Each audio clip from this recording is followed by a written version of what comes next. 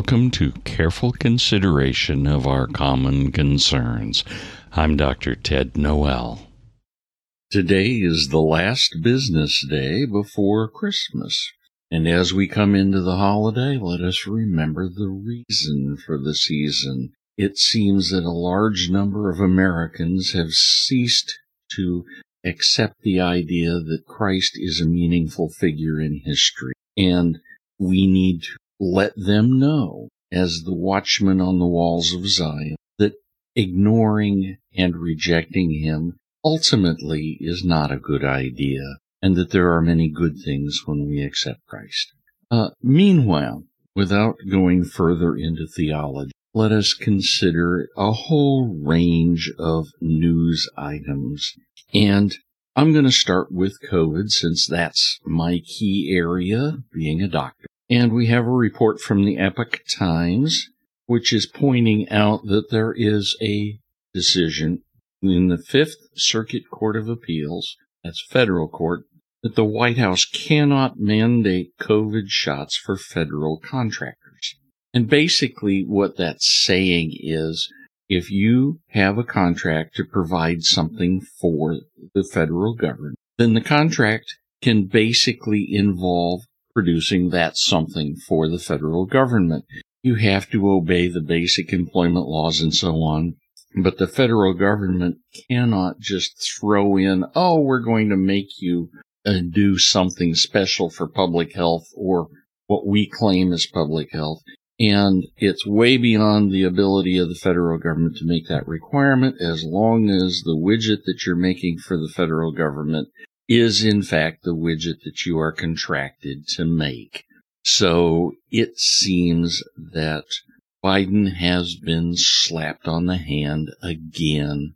But remember that Democrats simply do not care how many times they get slapped. They continue to push forward strictly with one purpose: total control. It's not that they want to control the government, it's they want to control everything. And remember, there was never a government regulation that a Democrat did not like. They have all been serious impediments to freedom.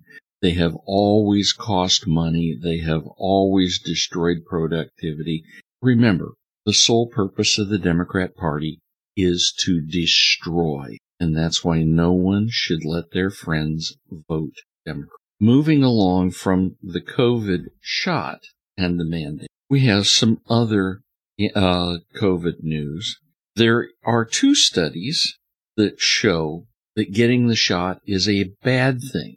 No, not that it doesn't do any good, but yes, it positively harms you. And the Cleveland Clinic has published one that says that the more times you get vaccinated, the more infections you're likely to get. And this all goes back to the fact that the COVID spike protein, the way it is coded in the mRNA vaccines, sets up a circumstance that suppresses interferon. Now remember that interferon is one of the key chemicals in your blood that turns on immunity. Now, if we're going to get real technical, there are actually a whole family of interferons, but we use it in a generic sense. And it's very clear that the quad GC codon, and if you want to go back and look at that, that's a paper by Peter McCullough and Susan Seneff. And basically they went through all the mechanisms, 64-page paper discussing proven mechanisms, and ultimately showed that there was nothing good that could come from it. And this paper from Cleveland Clinic repeats that information. It shows very clearly, you get the shot, you're setting yourself up to get sick and maybe to die.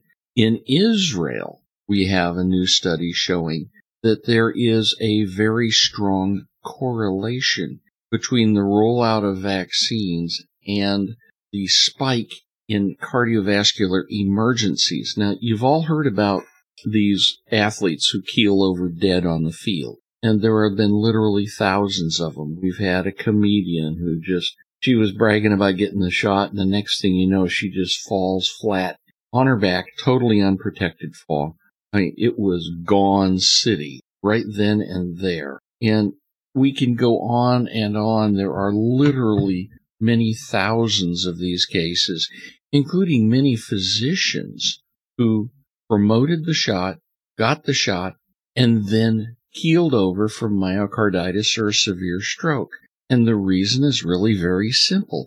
The spike protein causes horrible clots. And we've seen that again and again. And now we are starting to see autopsy evidence that's proving that there is a direct correlation between the shot and an interesting form of myocarditis. So stay tuned. We're going to have more and more on this.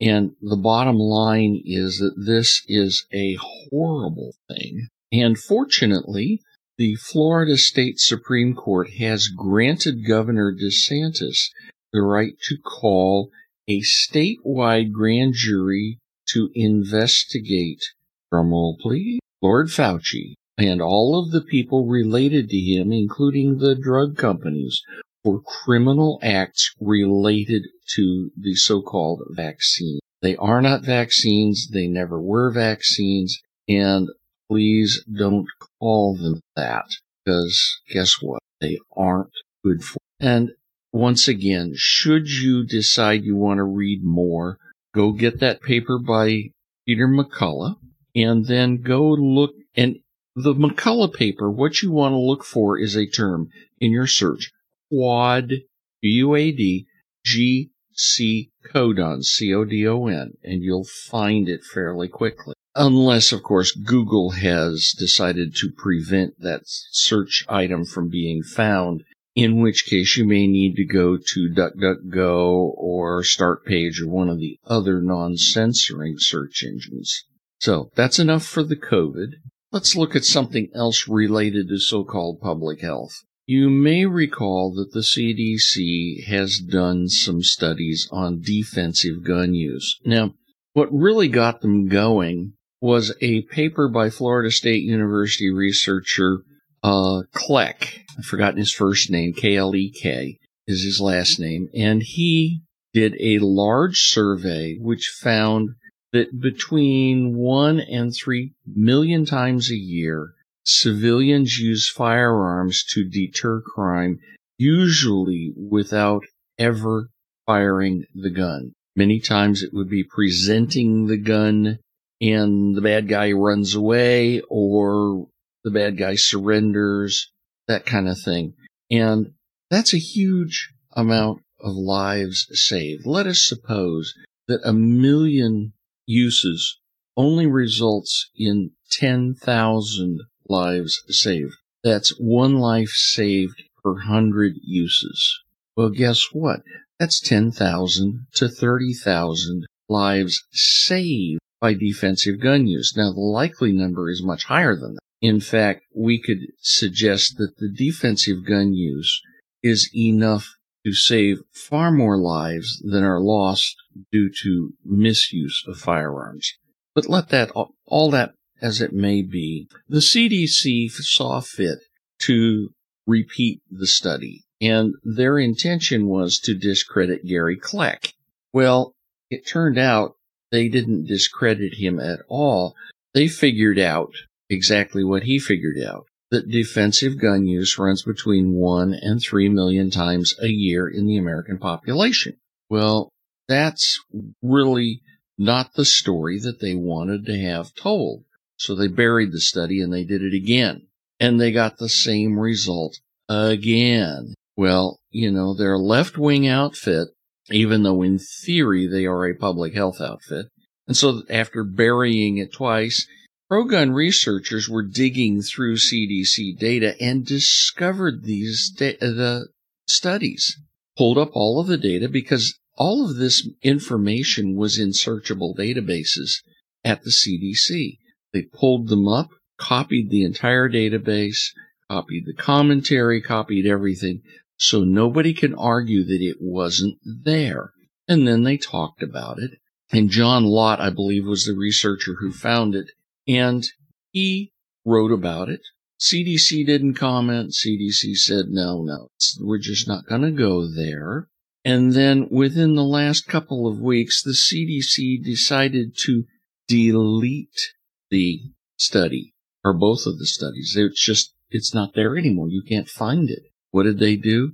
They removed something that was politically, shall we say, embarrassing, because the position of the CDC is that guns should be outlawed. And they like to say that Kleck's study is debunked. Anytime you hear a leftist say something is debunked, count on it being true, not debunked. Because what they've always done is tried to use words to change meaning of what they're saying, and they've tried to change the meaning of the words, and on and on and on. And with firearms, the word assault weapon is a classic. It was created as a public slander against any gun that had appearance features they didn't like. And so an AR-15 in their parlance is an assault rifle. Well, the term assault rifle is defined by the military. And the first one of them was the German Sturmgewehr 44, which appeared late in World War II. And essentially it is a medium caliber weapon. As I recall, the STG-44 used 8mm Mauser. And it is designed where it can fire a single shot, or with the change of a selector, it can fire fully automatic. And that was the STG-44. When the AR-15 was introduced, it was semi-automatic, and it was presented to the Bureau of Alcohol, Tobacco, and Firearms predecessor agency, along with a fully automatic capable M16. Externally, the two guns look almost identical. The difference is in a selector switch externally. And they said, we want you to go through these and identify whether this one is, fully automatic or not. And BATF's predecessor agency said, no, it's not. It is a semi-automatic rifle, and that's the end of the story. So we already have a government agency that said, no, it's not a bad boy. And so there we go. The CDC is trying to be political once again on firearms. Our last little bit obviously has to go to the election in Arizona. And you may recall that the judge threw out 8 of the 10 counts that Kari Lake presented in her claim for relief. And one he threw out was the signature matching. And this is really, I think the judge got this wrong. But the signatures that are supposedly being matched, 1, they're being done by an agency that's not supposed to do it. 2, they're being done slapdash so that no signature is the same as a perfect signature.